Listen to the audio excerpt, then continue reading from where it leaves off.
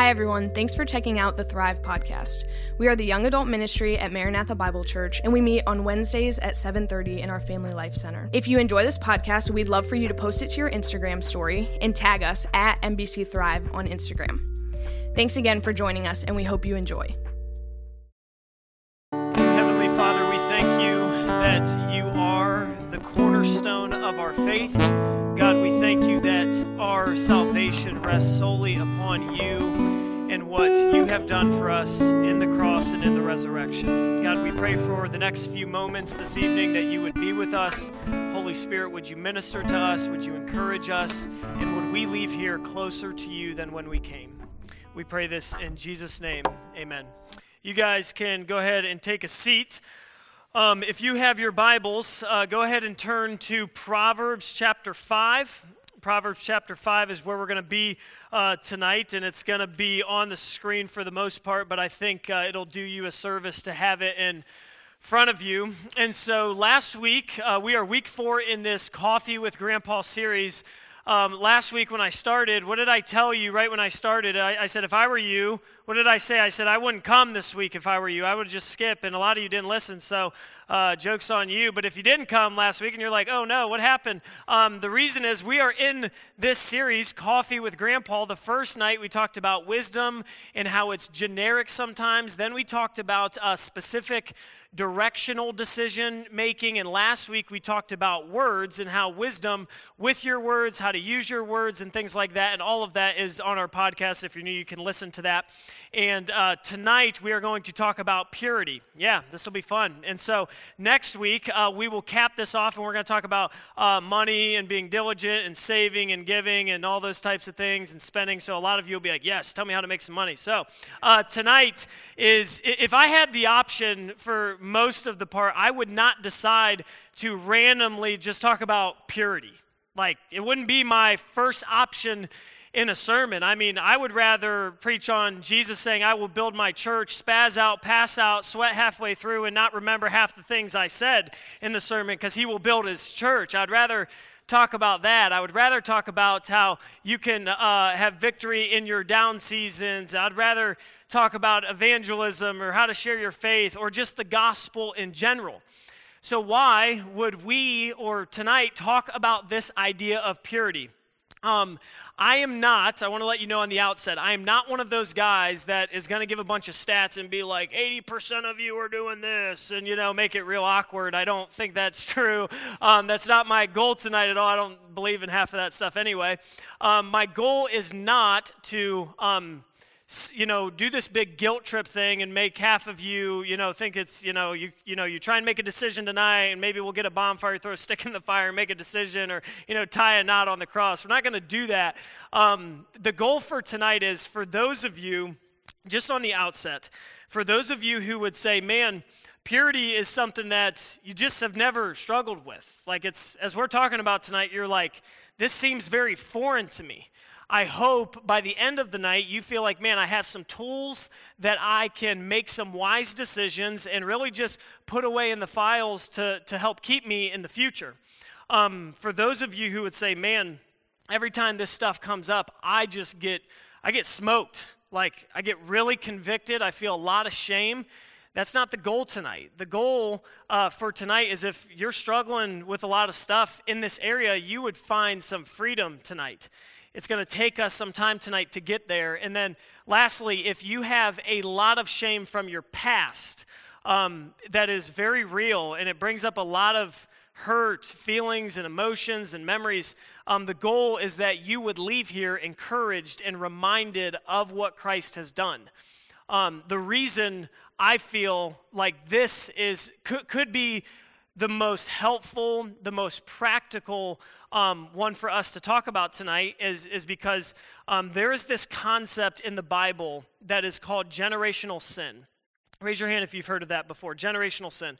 So for those of you who have not, generational sin talks about in the Old Testament where let's say your grandfather or great-grandfather had a sin that was really prevalent to him or to your grandma or to her.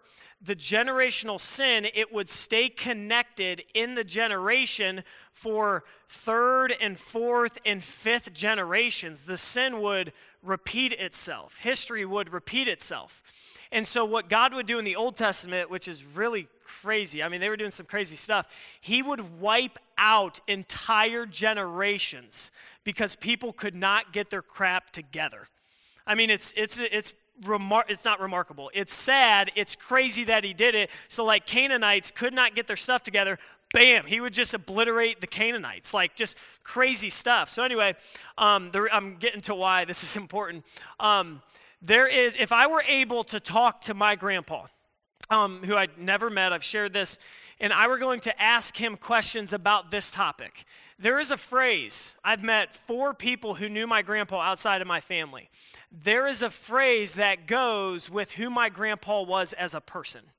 I can't say the phrase. I thought about it. I shouldn't say it. It's not extremely inappropriate. It just wouldn't be fair to him and to his name. So I won't say it. But there's a phrase that they would say, oh, George Duma, blank, blank, blank, blank. And I'm like, oh, no. Like, that's it. Like, that's his name. That's how you remember him.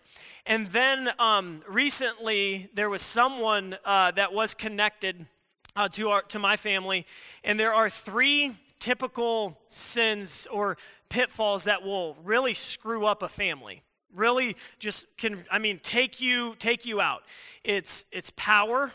Okay? Some people, they just get power hungry and it's like a drug to them. It's money. And people who get, money, and I'll talk next week, can make good people bad very fast. Some of you have seen it. And then last one is sex. It's power, money, and sex. And I was referring to someone that was connected to my family, and I had asked Pastor Butch the question. I was like, man, the generational sin stuff just scares the daylights out of me. Like, it terrifies me because how connected are those? And it can't be that it's just absolutely going to happen to you if it happened to your grandpa. I mean, that's not a thing. So the way that he described it to me and why I think tonight is important is because he described it in this way. Michael, when you accept Christ as Savior, all of those things past, all of your past generational sin, when you accept Christ, they are redeemed. That they are forgiven, that you are not your past, you are not your family's name, title, that you are redeemed in Christ. But this is what he also said. It does mean that past generational sins will still be a temptation for you in the future. He said you can't escape the temptation, you can't blame the temptation, you will have to own the temptation, and you will have to say, I'm going to make this decision for me and where I am. This idea of purity tonight, I'm not going to just come at the guys and be like, this is just a guy sin. I'm not going to come at the ladies and be like, this is all your fault. Like, I'm not doing that. It's really weird when pastors do that. So then they're like, let's just split up. Girls over there, guys over here. So anyway, tonight, what we're going to do is we're going to look at this guy Solomon. We're going to look at 4 lessons he gives in the book of Proverbs. Because if there is someone who messed up sexually, it was Solomon.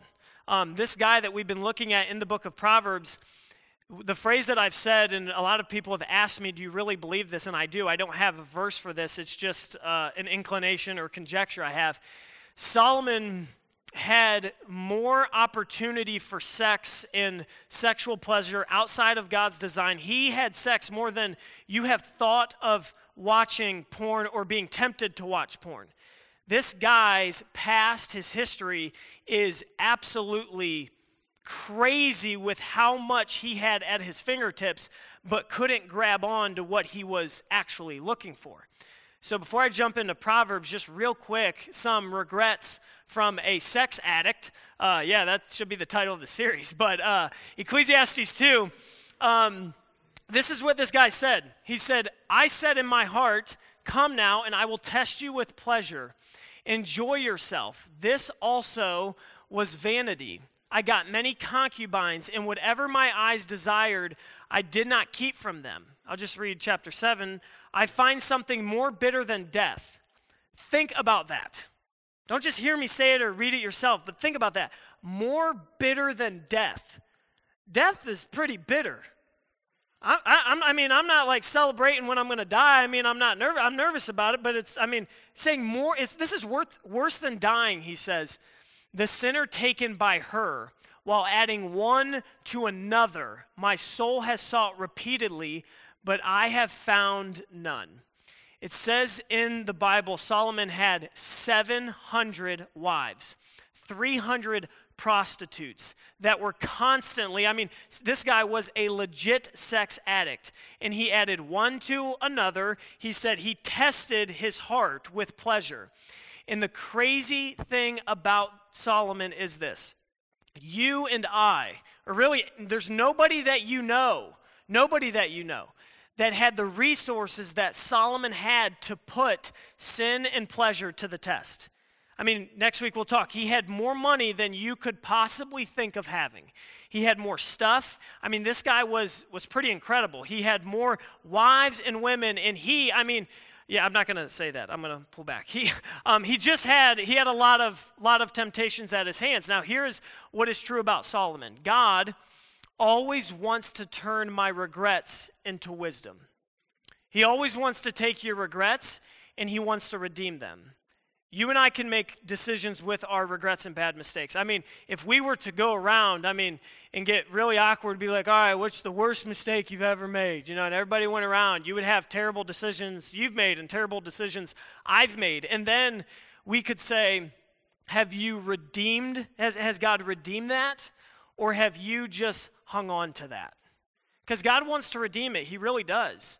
He's not in the business of taking perfect people and helping them be more perfect to be really fake and then pretend to be perfect. That's not what he does. He takes broken people.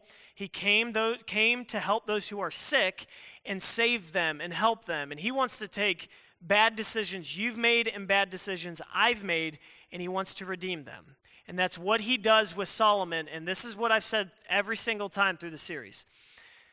Mistakes are 10 times, and that's exaggerating, and I know. It's 10 times better learned from someone else than learned by yourself. So we can take someone else's wisdom and say, I want to learn from that and not make the same mistake.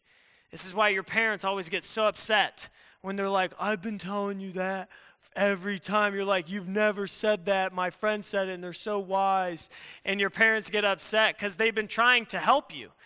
And so with this idea, with Solomon, he wrote a book, and I've always went back and forth on doing the verse-by-verse study of Song of Solomon here, but we can't do Song of Solomon. But anyway, he wrote a book in the Bible called Song of Solomon that's actually, it's very, you won't believe it's in the Bible, but it's there. And he wrote a ton about sex, that sex is God's design. It's what he invented. It's not something that the devil invented and God was surprised by. It's not like that. It is truly God's design, and Solomon knows and is giving wisdom to us that will help us make wise decisions. So, with that said, let's jump into the first lesson tonight in Proverbs chapter 5. The first lesson from Solomon, chapter 5, verse 15. He says this, drink water from your own cistern, flowing water from your own well. Should your springs be scattered abroad, streams of water in the streets, let them be for yourself alone and not for strangers with you. Let your fountain be blessed and rejoice in the what? What's that say? Wife. There's 4 of you with me. The wife of your youth. You guys are so scared. I don't know why you're scared. I'm not nervous at all. I want to let you guys know. I preached on sex, I feel like 20 times in the past 2 years, so I'm not nervous. The wife of your youth. If you were here, scatterbrain, sorry. If you were here for the sermon in the FLC that we preached on, what was the series that we did? And some of you know what sermon I'm talking about. Yeah, Miles, you know. How many of you were here for the weird story? Raise your hand if you were here for the weird story. Yeah, that was weird. I don't even know if that's still on the podcast. We shouldn't be. Yeah, I remember when Hope listened to that, she was like, you told it the wrong way. And so, anyway, I got to hone in here. A graceful doe, and let her breasts fill you at all times with delight, and be intoxicated always in her love. The joke I always make, Proverbs 5:19, there's always some a guy about to get married or some college guy who wants to get a tattoo of Proverbs 5:19, let her breast fill you at all times. But here is the principle from Solomon. God's design works best when it comes to this idea of sex and when you should have sex and how and what it looks like and who with. It's his idea. It's his design. So he would know best. It's literally what he creates in Genesis chapter 2. And in 1 Corinthians 7, God gives the confines for sex to be with one man, one woman, confined in marriage. That is the restrictions or what God is saying. And here's what you and I have to ask anytime we are confronted with an idea that we don't necessarily like. We have to ask ourselves the question this: does God know better than I do? In a day where self is literally elevated to the point of being God. It's just what makes you happy, what feels good, good for you. You can do whatever you want to do, that you go get it, that this is for you, and no one can tell you what to do. And you have to, that's a bunch of crap. That is a bunch of crap. You have no idea what you're doing. I have no idea what I'm doing with life. I have to go to the Bible and I have to say, God, what do you say? And if God gives restrictions, it's because he knows what he's doing. He's been around longer than you. I know a lot of you are super wise. You've made some big time money. You made like $300 this summer mowing lawns. You've dated some people. You have some wisdom. But no, seriously, you have to say, man, does God know more than I do? And here's what I want to say, and this is a tad bit of a rabbit trail, but it's important. If you cannot, if you're looking for someone and you're in the process of trying to date someone, if they're not going to submit to God's design now, what would make you think that on wedding day they will magically, oh my gosh, I want to follow God's design? If someone can't be faithful to God when you are dating, they might not be faithful to God when you're married. It would just logically make sense. The first principle or lesson from Solomon is God's design works best. The second one is this, Proverbs 5:23, he dies for lack of discipline, and because of his great folly, he is led astray. So Solomon talks about this idea of discipline, or really self-control. Self-control is not, again, it's kind of the same thing. It's not popular. It's not something that people talk about a lot. But if you were to read, and we'll get into all three, Proverbs 5, 6, and 7, he is constantly bringing up the idea of self-discipline or denial.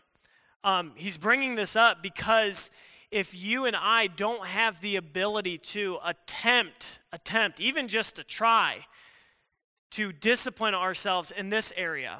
This is the area, along with money, that God is saying, if you can't discipline yourself here, where are you disciplining yourself? He says someone who can't discipline themselves, they die for the lack of it. If they can't set boundaries in their purity life, they won't set boundaries with their money, they won't set boundaries in their relationships, they won't set boundaries when it comes to decisions. It trickles down. Because Solomon talks about the two most important things when it comes to discipline. It's sex and money. And so I've said this phrase over and over. I need a fence to make sure I stay disciplined. I would never and should never trust myself. Because sin makes me stupid. Sin makes me stupid. We should say that as a group. We don't have to. We won't. But you should. Sin makes me stupid. It makes you stupid. It makes you compromise. I know I can think in the past when I've been making a dumb mistake or a decision that I have compromised in, it's typically because I've rationalized myself into it. And I'm like, it's just not that big of a deal. It'll eventually work itself out. It'll eventually stop, or it's not, they're doing it. What's the big deal? Or that's what they do. So what's the big deal? And it's really, you just become really, really dumb. You become really dumb. And the question that is typically asked is this: Mike, does God not care about Old Testament saints or Old Testament prophets who had multiple wives, okay? Abraham, he wasn't necessarily killing it on the purity chart.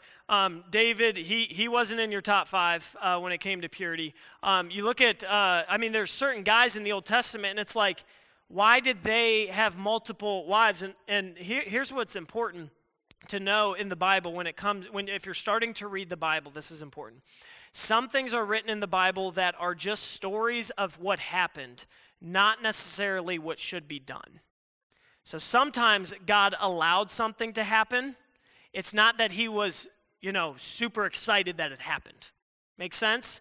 And in the New Testament, you have Paul constantly saying that a man should be a one-woman man. You have Jesus talking about marriage, and he was constantly going back to one man, one woman, one lifetime.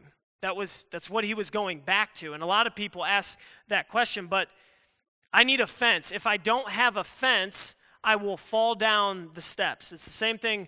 My daughter is just now learning how to do steps. she's scaring the daylights out of me. She walks super close, and I'm yelling, sit down, sit down, sit down. Because what am I afraid she's going to do? She'll dive right out. She'll just jump, and I'm like, it's true. She face plants right in the mulch, and I'm like, oh my gosh. So what do you do as parents? They'll set up a fence to protect someone, a child who's not ready to make those decisions from falling down. I need a fence. So the question that you'll have to ask is this: what are some fences that you have in your life? Do you have any? Do you have any fences? Anything protecting you from when you get really dumb, really lonely, really isolated, really not following God, or, where are your fences, and who's helping you set those fences up? Because one thing is certain, you should not be responsible for setting the fences. Because what will you do? You'll just pull it a little bit further. I wouldn't trust yourself to set certain fences. You have to ask someone else, hey, what do you think I should do? Or hey, when are you going to ask me how I'm doing in this area? When are you going to ask me how's my discipline? You give them the authority to help you set a fence. And the third lesson from Solomon is in Proverbs 6. And I want to be clear, just because Solomon says, my son, my son, my son, it doesn't mean he's just, the principle just applies to guys. If he was talking to his daughter, he would have said, my daughter. He's saying my son. The principles are interchangeable. So Proverbs 6, 20 to 29, he says, my son, keep your father's commandment and forsake not your mother's teaching. Bind them on your heart always. Tie them around your neck. When you walk, they will lead you. And when you lie down, they will watch over you. And when you awake, they will talk with you. For the commandment is a lamp, and teaching a light. The reproofs of discipline are the way of life, to preserve you from the evil woman, from the smooth tongue of an adulteress. And here's the principle. Can a man carry fire next to his chest and his clothes not be burned? That's a question. Or can one walk on hot coals and his feet not be scorched? So is he who goes into his neighbor's wife. None who touches her will go unpunished. The principle is this: if I play with fire, I will get burnt. You can't carry fire next to your chest and not get burnt. If you walk on hot coals, don't be doing that. I don't want to hear that on Monday night, guys. We're walking on hot coals to see who can get across the fire. But you don't walk on hot coals because you're going to get burnt. And this is the principle he's saying here in Proverbs 6. Don't put yourself in a situation where you're probably going to make a bad decision. Don't be with someone who's probably not going to help you make the right decisions. If I play with fire, I'm going to get burnt.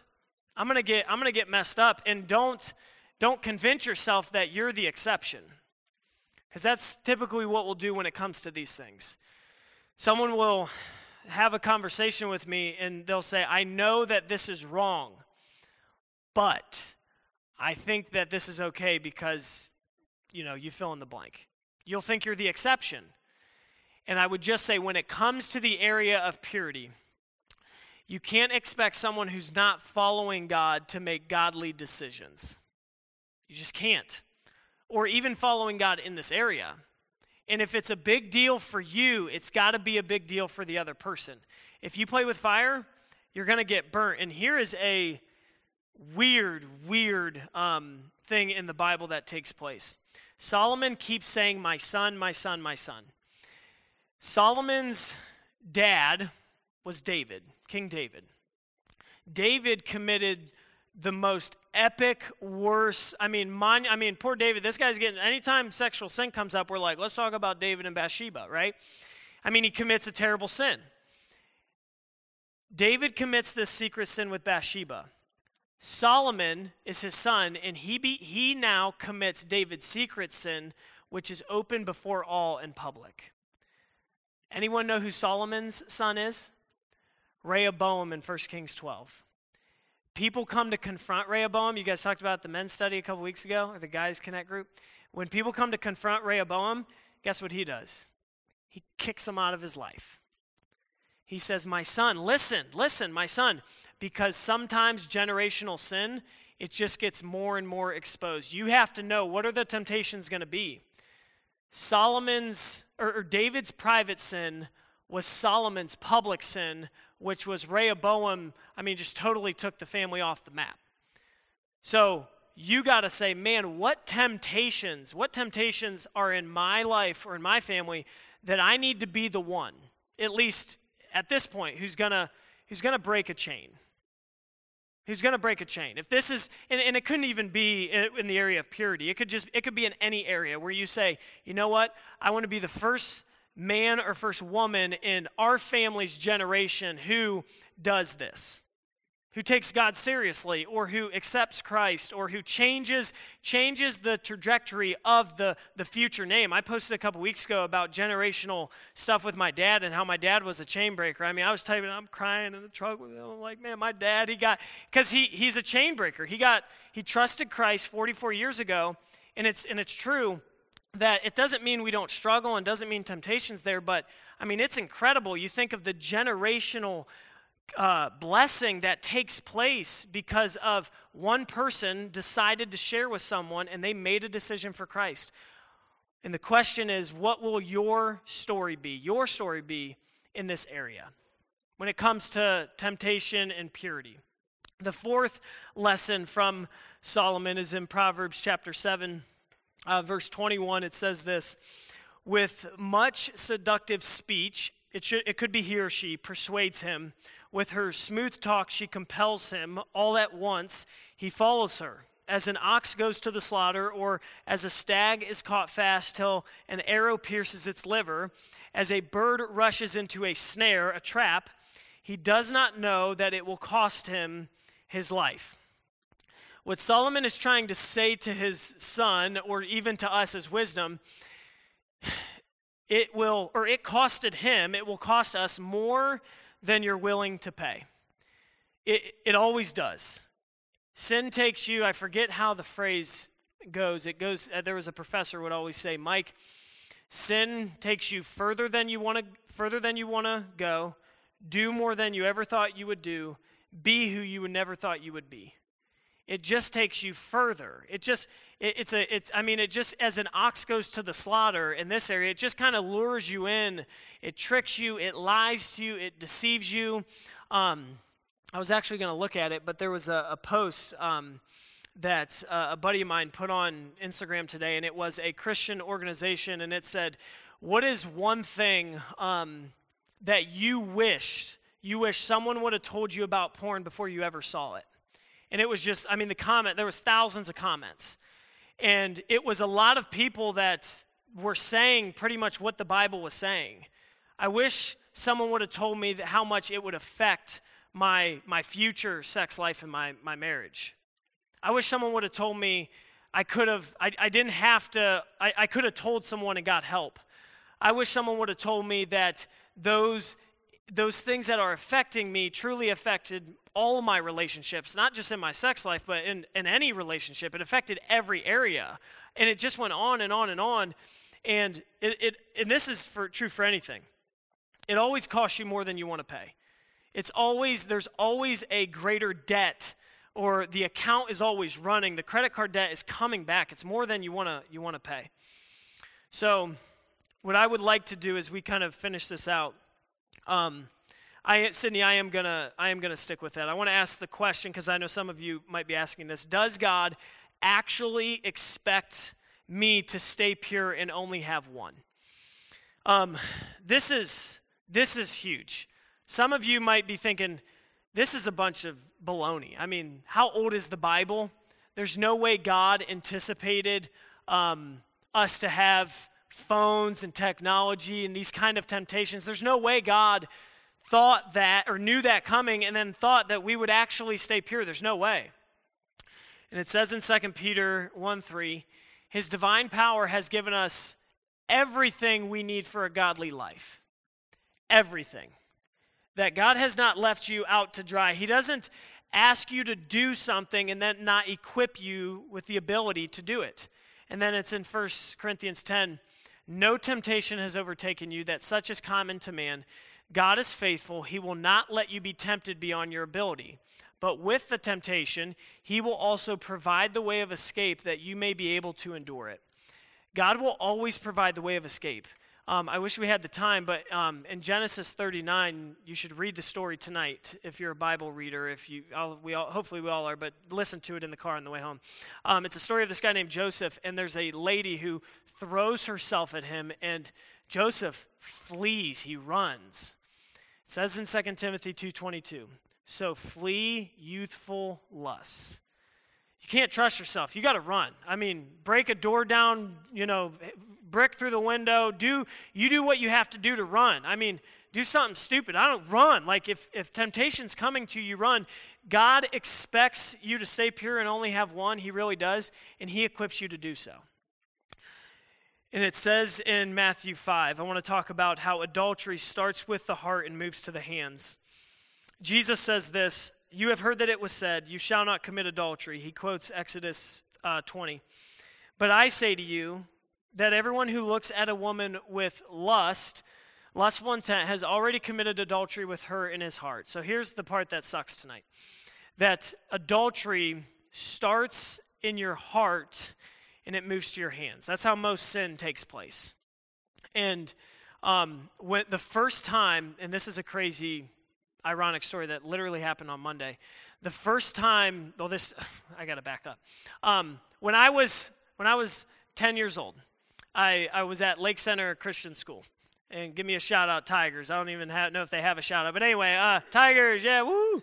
That was weird. But anyway, thank you, Stephen. That when I had a friend, and I was at his house, and the first time I saw porn, we walked into his room. There was a bookshelf or a thing right by his bed. He pulled it out, the drawer, and he lifted up his Bible, and he took the porn magazine and he showed it to me.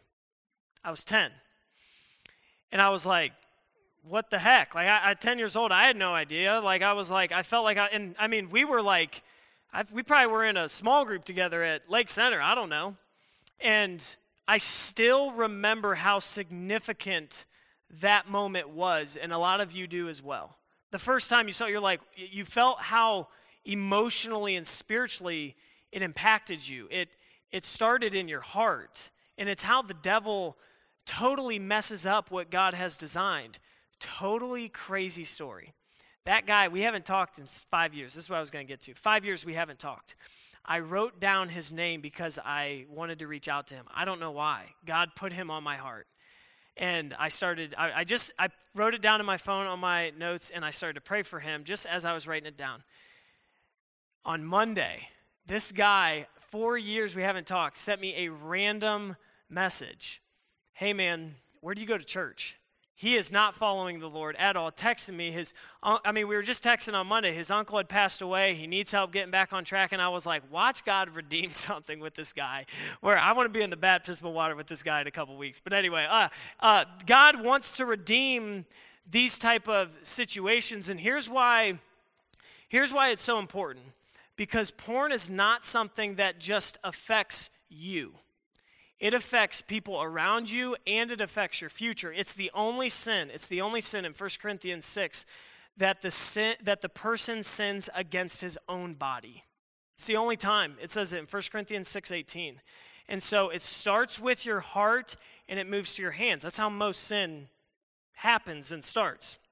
And so now I'm going to get practical, and then I'm going to hopefully leave you with some hope here tonight. So God's advice for singles. I shared some of this a couple weeks ago in the FLC, but I kind of honed it in here just for tonight. Make a covenant with your eyes to protect your heart. Job 31:1. Some guys, some of you, if I've met with you or we've talked, I've said, hey, let's be the 3-1-1 guys. You make a covenant with your eyes, he says in Job 31:1, that you would not gaze upon a virgin, that you won't lust, You make a covenant with your eyes, a promise with your eyes to protect your heart. Number 2, fornication is an internship for adultery. The reason I said this, and I referred to it a little bit ago, is if you're with someone and there's really no commitment to God in that relationship, what would make you think on wedding day that person magically, now they want to be committed to one person and follow God? It's an internship for adultery later on. You have to say, I'm gonna be committed to God's design. And number 3, porn doesn't just affect you. It's so true. It should be 6:18, 1 Corinthians 6:18. It's so true that and I'm not going to get into the whole psychological, and some of you have read some of this stuff or seen videos of people talking about how it affects people in the long run. I've talked with married men who would say they couldn't get married unless they had pornography. Right? It totally deceives, it tricks, it lies, it does everything that God doesn't want for marriage. Purity needs a plan of, a want to and a plan of how to. It talks about in 1 Corinthians 7:5, even in a marriage relationship, how Satan comes to attack. In this specific area, you have, people, we're just very weak and vulnerable, and Satan will come to attack specifically in this area. And it doesn't take much, right? It's an old memory, it's an old person you see, it's someone you had a conversation with, it's someone put a post. It doesn't take much, and next thing you know, you're caught in a sin that you never thought you would be doing. You need a plan, a want to and a plan of how to. Here is how I'm going to do this. I'm not just going to say, man, I would really like to be pure. How am I going to do that? Who is going to help me? And lastly, come clean before you get caught. Again, this is the story of David and Bathsheba. The longer David held his sin under and lied and tricked, the worse and more epic it got for the nation of Israel and for him and longer down the line. The longer you shove sin under the rug, the deeper it grows. It's not going to disappear. It's just not. As much as you would like to think it will or hope it will, it can't. So, let me end with these 2 things. And here's where I want to hopefully provide some encouragement for you tonight. Believe it or not. Israel cheated on God, and so have we. The Lord said to me in Hosea is probably my favorite minor prophet. It's better than Jonah. Puts Jonah in the dust. Hosea's the best, okay? He says this, "Go again and love a woman who is loved by another man and is an adulteress, even as the Lord loves the children of Israel, though they turn to other gods." God, actually, it says in Ezekiel, he divorced the nation of Israel. God divorced the nation of Israel because they would not listen and they kept turning to other gods. In Jeremiah 2, they were going to wells and waters that couldn't hold water. So finally, God punished them in divorcing the nation of Israel. In Hosea, it gives an illustration. It gives a story. And the story is this, in a gist. There's a married couple. The man loves the woman. The woman does not love the man. The woman goes and commits adultery on the man every single day. The man pursues the woman every single day.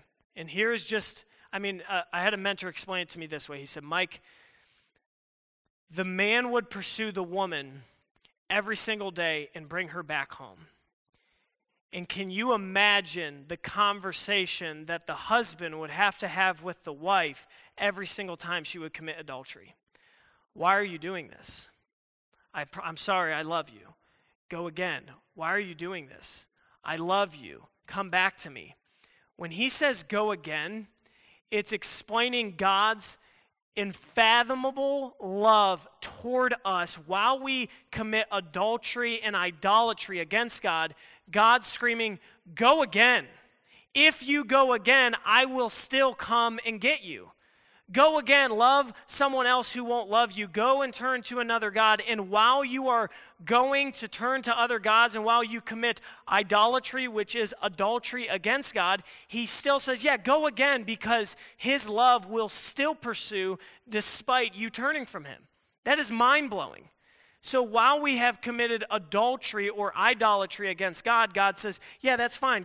Go again. Love a woman who's loved by another man. I don't care. He's like, I'm still going to come and get you. I will still drive to the house. I'm going to go in the house. I'm going to pull you out of the house, put you in the car, and I'm going to drive you home because I love you, because we have a connection, a relationship with you. God says, go again. That is God's love. It's crazy. We can't wrap our mind around it. Jesus says this, who are you when you love someone who loved you? Even tax collectors, anybody can do that. But the love that we're called to love like Christ is to love when we have enemies who persecute us, who yell at us, who revile against us. That's the love that God has for you. When you didn't love God, guess what? He loved you. When you didn't pursue God, God pursued you.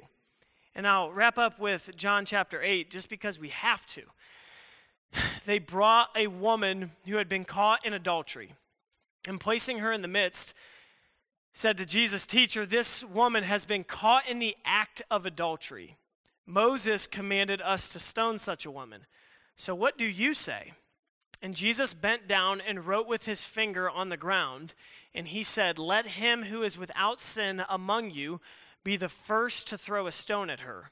And when they heard it, they went away one by one, beginning with the older ones. And Jesus was left alone with the woman, and Jesus said to her, woman, where are they? Has no one condemned you? And she said, no one, Lord. Jesus said, neither do I condemn you. Go, and from now on, sin no more. You see, when you become a Christian, when you accept Jesus, when you confess your sin, it says in the Bible that there is now no condemnation for those who are in Christ, that he doesn't condemn you, that he calls you in, he doesn't reject you, he receives you, not when you get better, but as you are. When I first accepted Christ, I had some serious shame and guilt, particularly in this area. There was certain streets I could not drive down without sobbing. It was so bizarre. There was locations that were connected to this sin for me. I didn't even know how the devil was attacking in this way. And it says in Revelation 12, he stands over the brethren, accusing them day and night. And there would be certain people I'd run into. I'd be at a basketball game and I would have to leave. It was so intense. I was like, I thought following Christ, I wasn't going to have this condemnation. But it was in those moments that it took time to heal. It didn't happen overnight. But God slowly and surely brought forgiveness, redemption, and healed me, not just spiritually, but also emotionally and relationally. That I still can't, Hope and I still talk to this day. It is incredible to us how God has redeemed something in our life and in our marriage that we didn't even think we were uncertain. Could he redeem this? Could he redeem all the mistakes, all the bad decisions that we had made in high school and in previous relationships? Could God redeem this? And the only thing we knew what to do, the only thing, the counsel we talked to, and almost unknowingly trying to make a wise decision, we said, we're gonna step into this relationship, this marriage that we were stepping into, not holding anything in the dark. We're going to bring it all out in the light. We're not going to lie. we're going to tell the truth, and we're going to ask that God would redeem it. And I want to let you know, if a lot of you feel like, man, you feel condemned, you feel like Jesus doesn't receive you, you feel like church always condemns you, that is a lie from the pit of hell. That is from Satan himself. That when you come to Christ, there is no condemnation. He receives you, he redeems you, and he reminds you, go on and sin no more. Let me pray for you guys. Heavenly Father, we thank you for tonight. God, even the topic tonight and how serious and heavy it is for a lot of people. I pray that you would minister to our hearts and minds. And there was a lot said tonight from the book of Proverbs. I pray if there was one or two lessons from Solomon that we got, would you help us to apply one of them? God, I pray that you would help all of us to pursue purity in Christ and what you would call us to. And God, for those who are here tonight who probably, they're just struggling with past mistakes or things they've said or shouldn't have done, I pray that you would, Holy Spirit, would you bring a sense of peace as they come to you. God, I know as the devil would like to attack here, I know, God, that you would like to shed some light and bring forgiveness. So, Lord, I thank you for that. I thank you for this evening. Without your word, we wouldn't have anything to talk about tonight. And without the gospel, we would have no reason to be here. So, Lord, would you help us to walk with you closely and specifically in this area? We pray this in Jesus' name. Amen. Before you